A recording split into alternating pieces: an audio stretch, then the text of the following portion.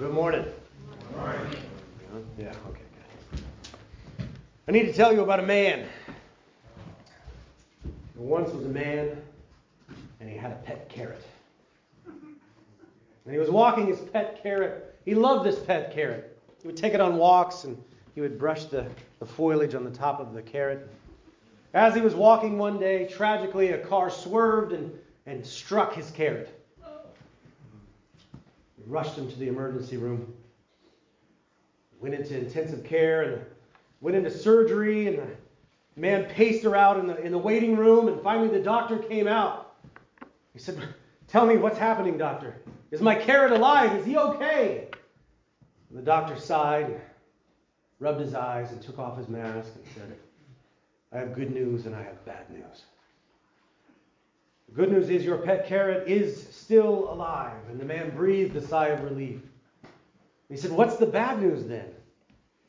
The doctor looked him in the eye and said, "Well, I'm sorry, but your carrot will be a vegetable for the rest of his life." Inevitably, when there's good news, there is bad news that follows.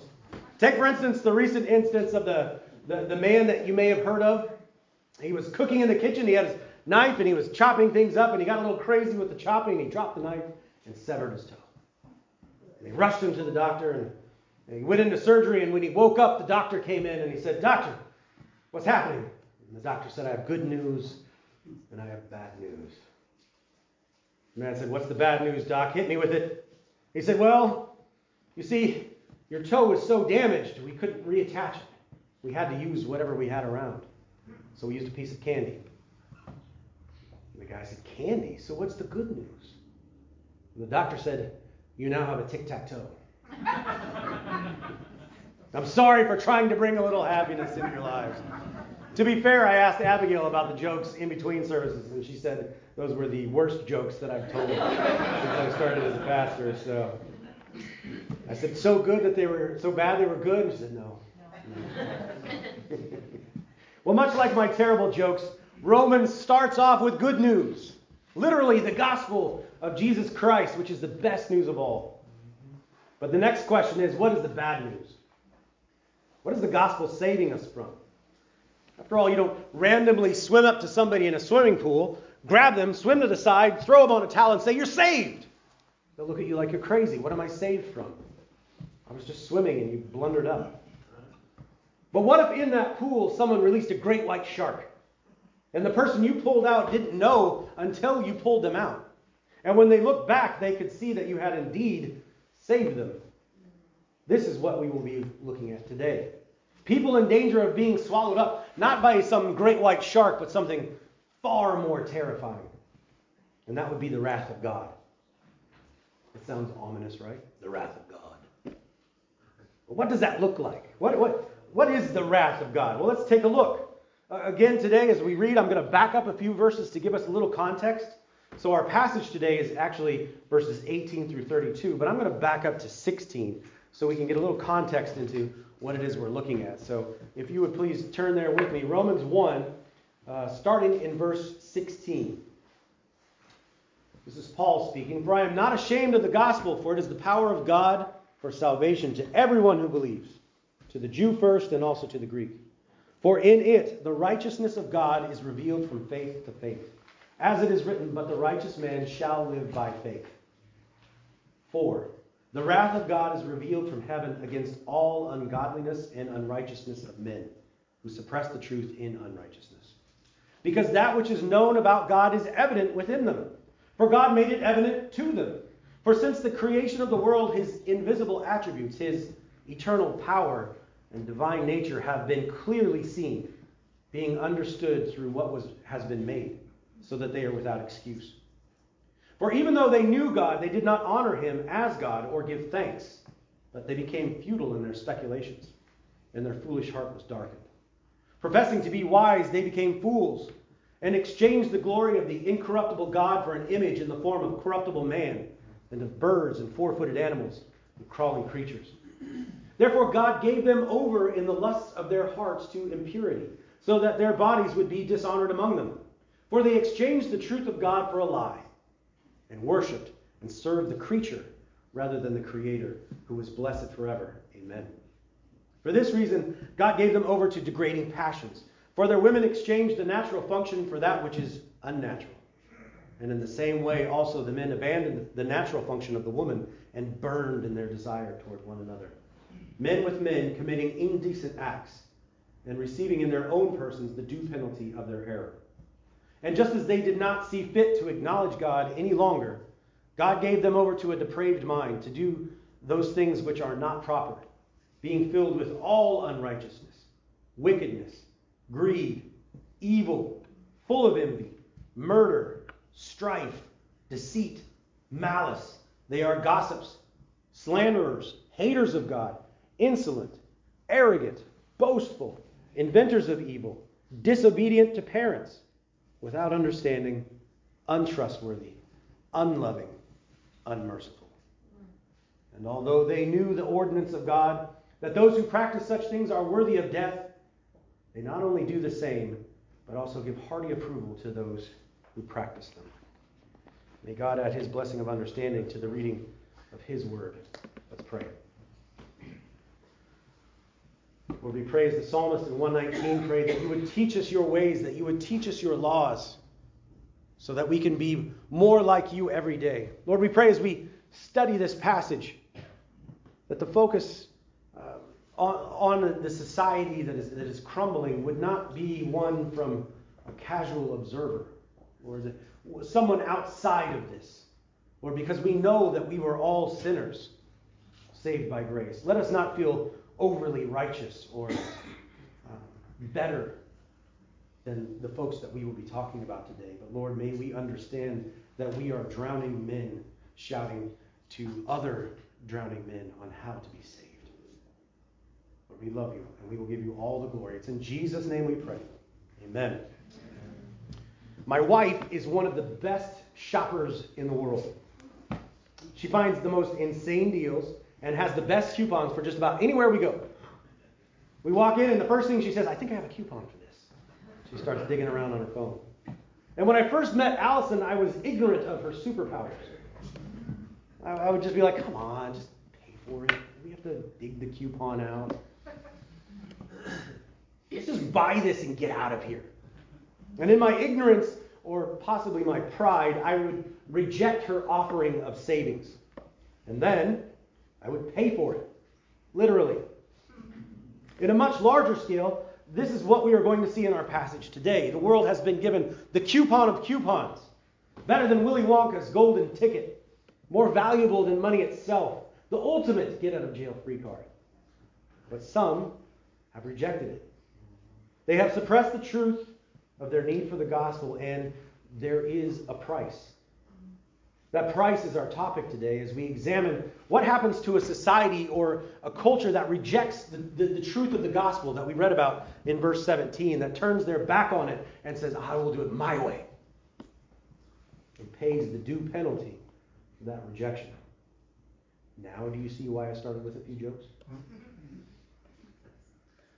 In all of this, there is a pattern. When a society enters its final stages of depravity, Romans 1:18 through 32 gives us a very clear picture with which to gauge the depravity of that nation.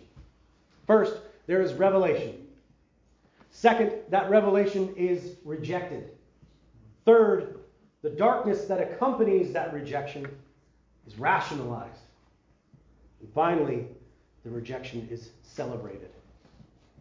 So that is the cycle we will study today. Revelation, rejection, rationalization, celebration. So let's start with Revelation. Let's back up to verse 16 to get the full effect here. Remember, Paul says, for I am not ashamed of the gospel, for it is the power of God for salvation. He remembered that he could get up in front of a group and string together fancy words and make them chuckle or sway them in a certain way, but without the power of God, it was just wind. That's right. And the power of God would come in, and that power was the power of salvation. Amen. He says in verse 17, for it is the righteousness of God is revealed from faith to faith. We remember that righteousness is not God up in heaven saying, look at me, at how righteous I am. You will never attain this. That righteousness is the righteousness that he gives to the believer, that he wraps us in Jesus' righteousness. So that when God looks down and he sees Lance, he doesn't see Lance the sinner. He sees Lance the child of God. Because I am wrapped in Christ's righteousness. Amen. We get to 18 and that first word, for. For tells us to go back and look at the passages before. So, for the righteous man shall live by faith, because the wrath of God is revealed from heaven against all ungodliness and unrighteousness of men who suppress the truth in unrighteousness. Paul joyously tells the Romans in verses 16 and 17 about the righteousness that God places upon all who would have faith in Jesus. And then he tells us why that righteousness is so vitally important to us. For the same reason, a jeweler will take out a fine diamond and they won't lay it on a white tablecloth. They'll get out a black velvet background and they'll put that diamond and it will glisten all the more and shine brightly. Paul seeks to show us the true treasure that God has given us by placing it upon the dark cloth of God's wrath. Paul says, I am not ashamed of the gospel, for it has the power to save, because through it, the faith of a believer clothes him in Christ's righteousness. And if you aren't clothed in that righteousness, this is what you can expect. God's wrath. And we're all somewhat familiar with the wrath of God in the end times, right? The tribulation and hell. We understand that if we don't accept Christ as our Savior and we die in our sin, that we will be punished eternally in hell. That is enduring God's wrath eternally. And yet Paul is telling us here that at the same time God's righteousness is covering those who have faith in Christ, God's wrath is upon those who don't accept the free gift of grace now, today, tomorrow, and the next day. Remember when I told you earlier in the chapter that the gospel had the power not only to save us in the future, but now. So that we could live Christ-like lives in the here and now. Likewise, rejecting the gospel has the power to damage us in the here and now. But what is this wrath that Paul is talking about? The Greek word here for wrath is orge. It refers to a settled and determined indignation. Not a momentary burst of anger or emotion. Your kid knocks over a cup of Kool-Aid on the carpet. That's, why'd you spill the Kool-Aid? That's not wrath. Wrath is settled and determined. This is wrong and I am angry. God's attributes are perfectly balanced. If he had no righteous anger or wrath, he would not be God. Just as if he didn't have perfect love. Our society believes that love is accepting of everything. I remember hearing about a TV show where a high school girl was in a sexual relationship with her teacher. And when the mother confronted her about it, the daughter said that if her mom truly loved her, she would let her be who she was and do what she wants. I hope we can all agree that if that mother truly did love her daughter, the answer would be a resounding no and a call to the police. Man. You see, love isn't just saying yes to everything. If we truly love someone, we won't say yes to them jumping off a cliff. We won't say yes to them walking out into traffic. And God's love is the same. He loves us perfectly and is perfectly angered at things that are unrighteous. We see this in Psalm 45, starting in verse 7. You have loved righteousness and hated wickedness. Therefore, God, your God, has anointed you with the oil of joy above your fellows. God's wrath is spoken about in the Old Testament in Psalm 2, where the psalmist is warning the kings of the earth who have plotted against God. In verse 5, the psalmist says, then he will speak to them in his anger and terrify them in his fury. And later in verse 12, do homage to the Son, that he may not become angry and you perish in the way, for his wrath may soon be kindled. Or how about Psalm 76:6? At your rebuke, O God of Jacob, both rider and horse were cast into a dead sleep. You, even you, are to be feared. And who may stand in your presence when once you are angry? And again in Isaiah 9:19, by the fury of the Lord of hosts, the land is burned up, and the people are like fuel for the fire. God's wrath in the Old Testament was legendary. He destroyed the whole earth in a global flood in Genesis 6. He destroys Sodom and Gomorrah in Genesis 18 and 19. He punishes the Egyptians with terrible plagues and ultimately destroys Pharaoh and his army by releasing the walls of water he held open for the Israelites. He releases them on to Pharaoh and his army and destroys them. He poured out his wrath on the pagan enemies of Israel in our previous study in 1 Samuel. Remember the great thunder that terrified and confused the Philistines in 1 Samuel 7, allowing for that great Israelite victory that day. He even poured out his wrath on his own people. Who can forget Saul and his sons destroyed on the side of Mount Gilboa? And some will say, well, that's just the Old Testament. God in the Old Testament was very angry. But Jesus, he's just a big cuddle bug. He just loves everyone. I mean, just look at John 3:16. For God so loved the whole world that he gave his only Son, that whoever believes in him shall not die, but have eternal life. I mean, that's the God I worship, right? Okay. In that same book, in that same chapter, turn to verse 36. John the Baptist is speaking about Jesus, and he said, he who believes in the Son has eternal life, but he who does not obey the Son will not see life, but the wrath of God abides on him.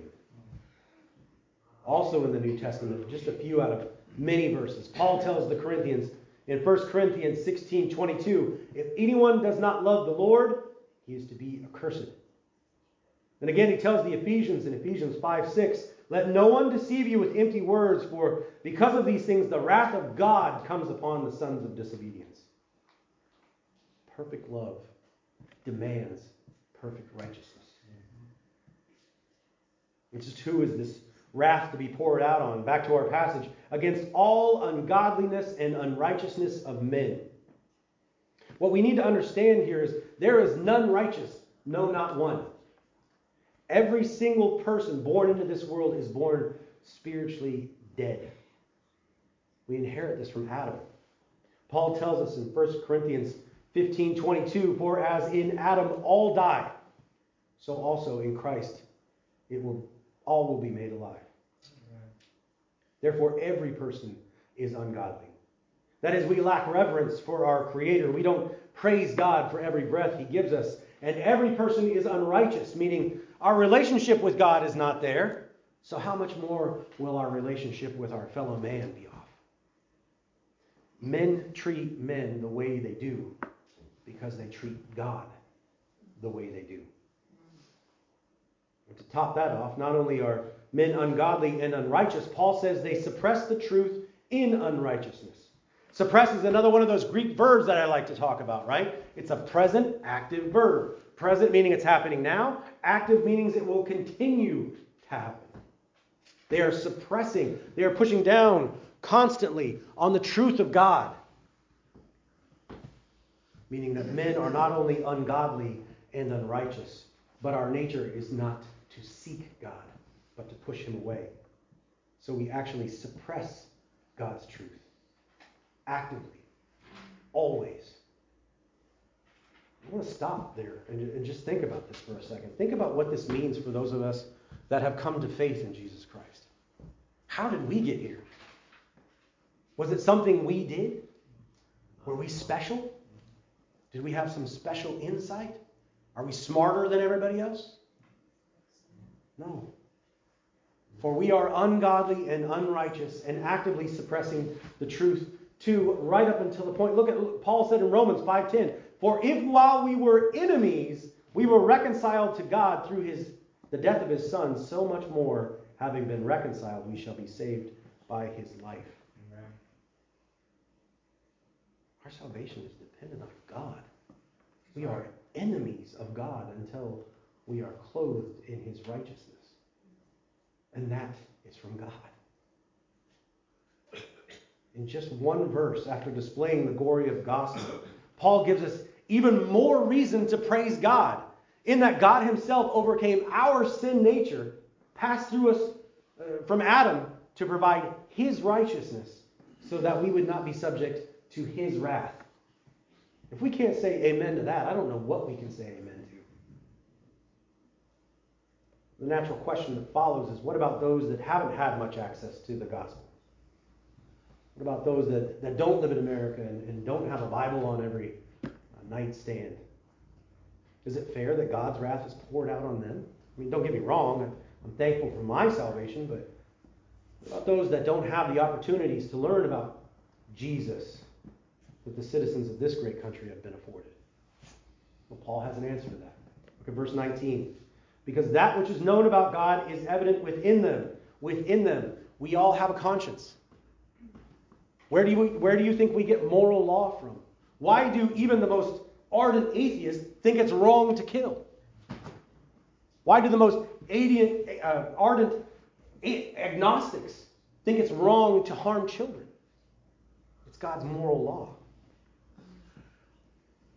That which is known about God is evident within them. For God made it evident to them. For since the creation of the world, his invisible attributes, his eternal power and divine nature have been clearly seen, being understood through what has been made, so that they are without excuse. God has given mankind two types of revelation. The first type is special revelation. That is the gospel. It's a revelation leading to salvation. The second type of revelation is a general revelation. That is to say that a person looks around the world. They see the tiny seed becoming a massive oak. They see the stars flickering in the night. They feel the sun warming their skin on a cold day. The complexity of all creation. And they know there is a God. From the most remote section of the world to the most sophisticated and technologically advanced society, God has left a witness for himself. His invisible attributes and power and divine nature are on display for all to see in his creation. The general revelation does not lead to salvation. Meaning I can't look at the beautiful snow that we received on the foothills of Mount Diablo and Mount Diablo itself and say, wow, I believe in a God, and be saved. To be saved, I need that special revelation. I need the gospel. But what Paul is saying here is that everyone has enough knowledge in looking at creation to acknowledge God and seek him out. We see this in the Bible in the story of the Ethiopian eunuch. Because the Ethiopian eunuch was sincerely seeking God. He had left Jerusalem after the crucifixion and he was riding along reading a scroll and he didn't understand it. And God sent him Philip to share that special revelation with him, the gospel. And upon hearing the gospel, the eunuch was saved and then baptized. Another example would be Cornelius, a Roman centurion who also sought the Lord but did not yet know the gospel. And Peter was brought to him, and his entire household was saved. Honest seeking after God will be answered. Amen. But we know men constantly suppress that truth. So what happens when that revelation is rejected? Unfortunately, we are well into our time. And we've only talked about one of 4 points, so we need to move a little more quickly through our next points. So we've seen revelation, but now we see rejection. Verse 21, for even though they knew God, they did not honor him as God or give thanks. But they became futile in their speculations, and their foolish heart was darkened. Paul outlines for us 4 things that happen when man does not acknowledge God. They don't honor God, first off.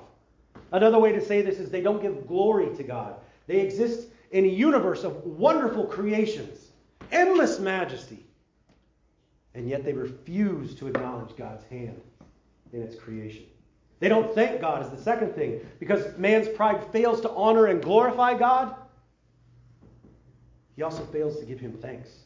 Although God is the source of every good thing that we possess, the sun, the stars, air, water, food, a spouse, a family. Man doesn't acknowledge God's goodness in his rich blessings. The third thing, they become futile in their speculations. To reject God is to reject the greatest reality in the universe. The reality that gives the only true meaning, purpose, and understanding for everything else.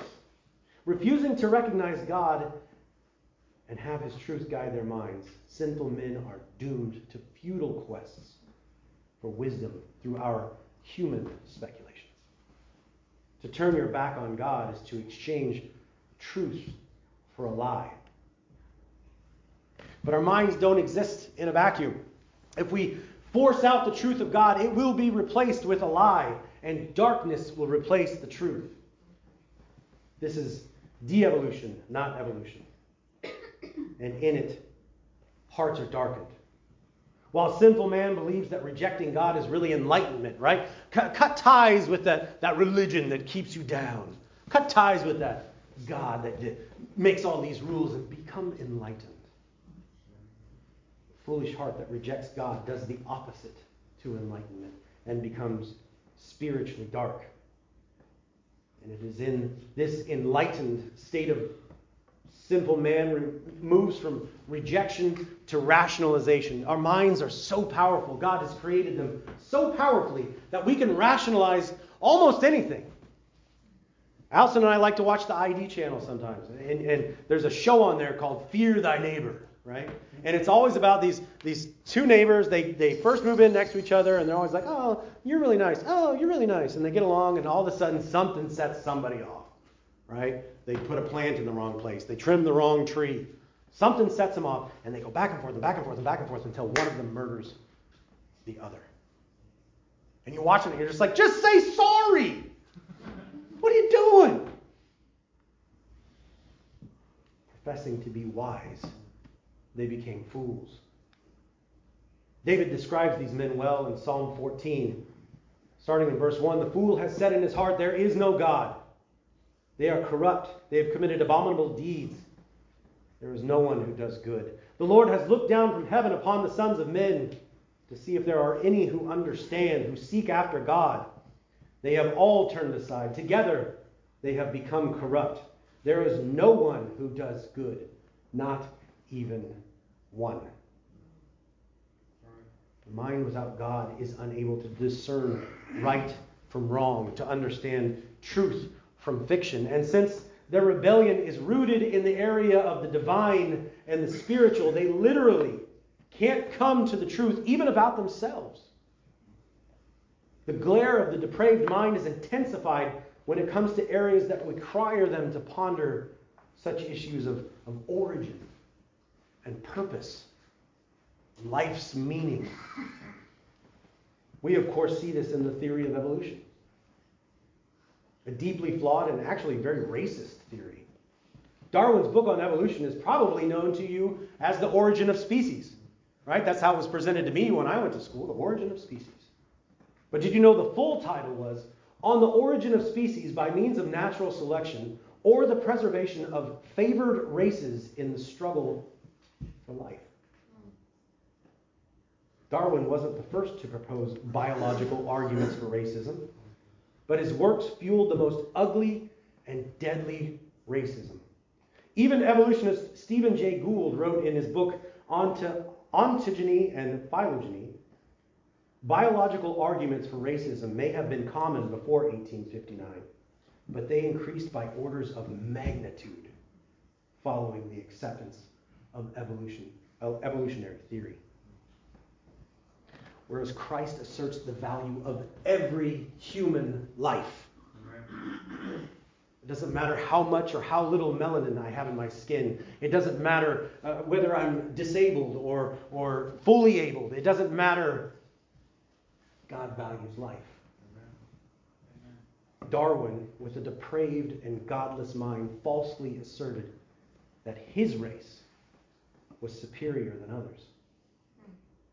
And this is still the dominant theory for man's origin today. Crack open any science textbook and that's what you get.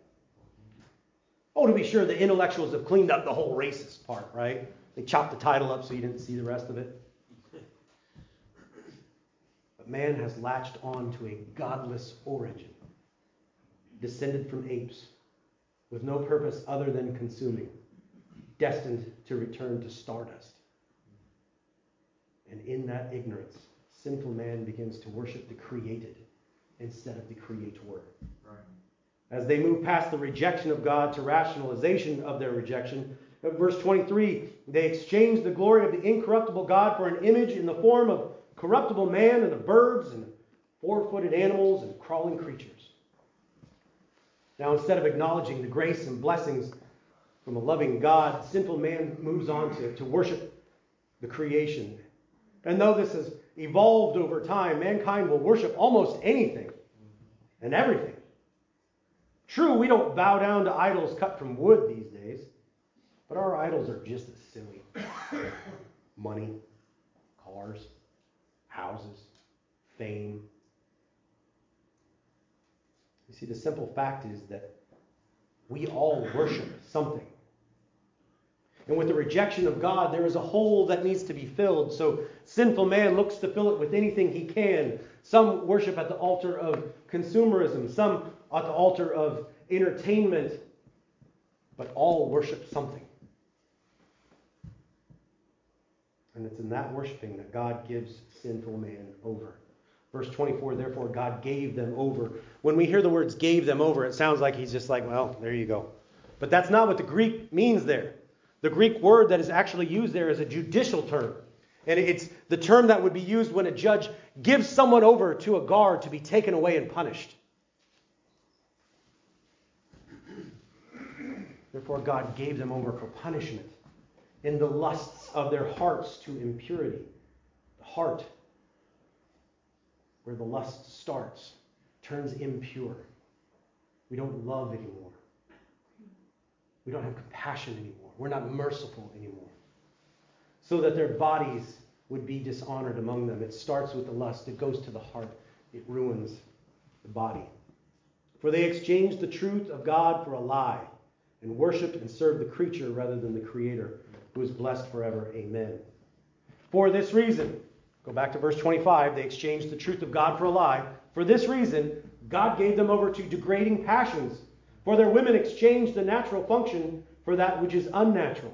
Notice that Paul starts with the women, because women have something that men don't. I know our culture would disagree, but women have something that men don't. It's called a maternal instinct. They have this instinct that causes them to care for their children far differently. How about that? I love my children, but man, I wouldn't want to come in between Allison and my kids. You ever heard the phrase "mama bear"? Paul turns to women first because it would be the most shocking that the women would be degraded to this point. And in the same way, also the men abandoned the natural function of the woman and burned in their desire toward one another. Men with men committing indecent acts and receiving in their own persons the due penalty of their error. The men of Sodom were chasing after the angels. They wanted to rape them. All the men of Sodom. Not some of the men of Sodom. All of the men. And they chased the angels into Lot's house. And they locked the doors. And the angels blinded the men. And you would think, well, that's pretty much it. You're blind. You're going to go home, right? No. They wore themselves out looking for the door. Because they burned in their desire toward one another. Just as they did not see fit to acknowledge God any longer, God gave them over to a depraved mind. Depraved meaning you can't even make rational thought. The things you say don't even make sense. Turn on TikTok. You'll find that in 2 seconds. I watched some video the other day, and this guy was talking about 15 different genders and what this gender meant, and this gender meant, and that gender meant, and this gender meant. And you can cross this gender with that gender, and this gender goes with that gender. It didn't even make sense. He gave them over to a depraved mind to do things which are not proper. Being filled with unrighteousness, wickedness, greed, evil, full of envy, murder, strife, deceit, malice. They are gossips, slanderers, haters of God, insolent, arrogant, boastful, inventors of evil, disobedient to parents. How'd that one get in there? You know, in the Old Testament, disobedience to parents was a capital offense. God has a plan for the family. The father is the head. Then there's the mother and the children. Right? The father and the mother, equal in worth, different roles, but equal in worth. And the children are to listen to them so that it will go well with them. When the children are disobedient to the parents, the family loses its power. Without understanding, untrustworthy, unloving, unmerciful. You could spend 30 seconds on YouTube and find any number of examples of this type of behavior. One particularly disturbing video I saw this week was of a 6'6", 270-pound male high school student who chased down his much smaller female teacher, first knocking her out and then continuing to punch and kick her unconscious body until several other people had to pull him away. This teacher's crime?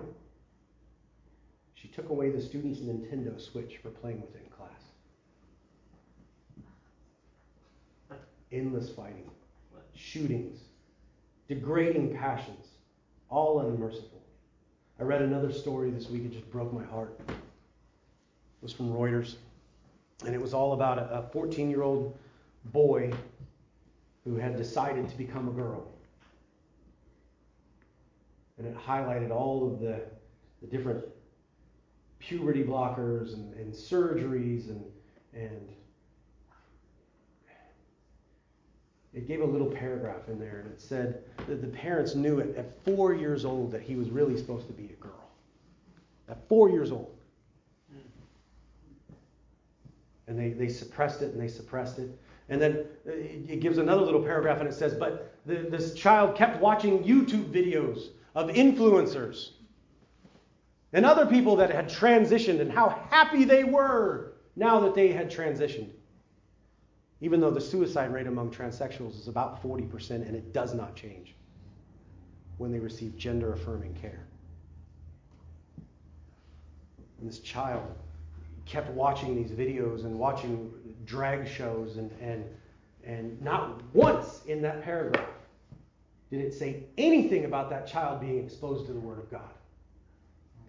Not once in that paragraph did the parents take that child aside and explain to them that God created them male and female. And God doesn't make mistakes. My heart broke for this little boy.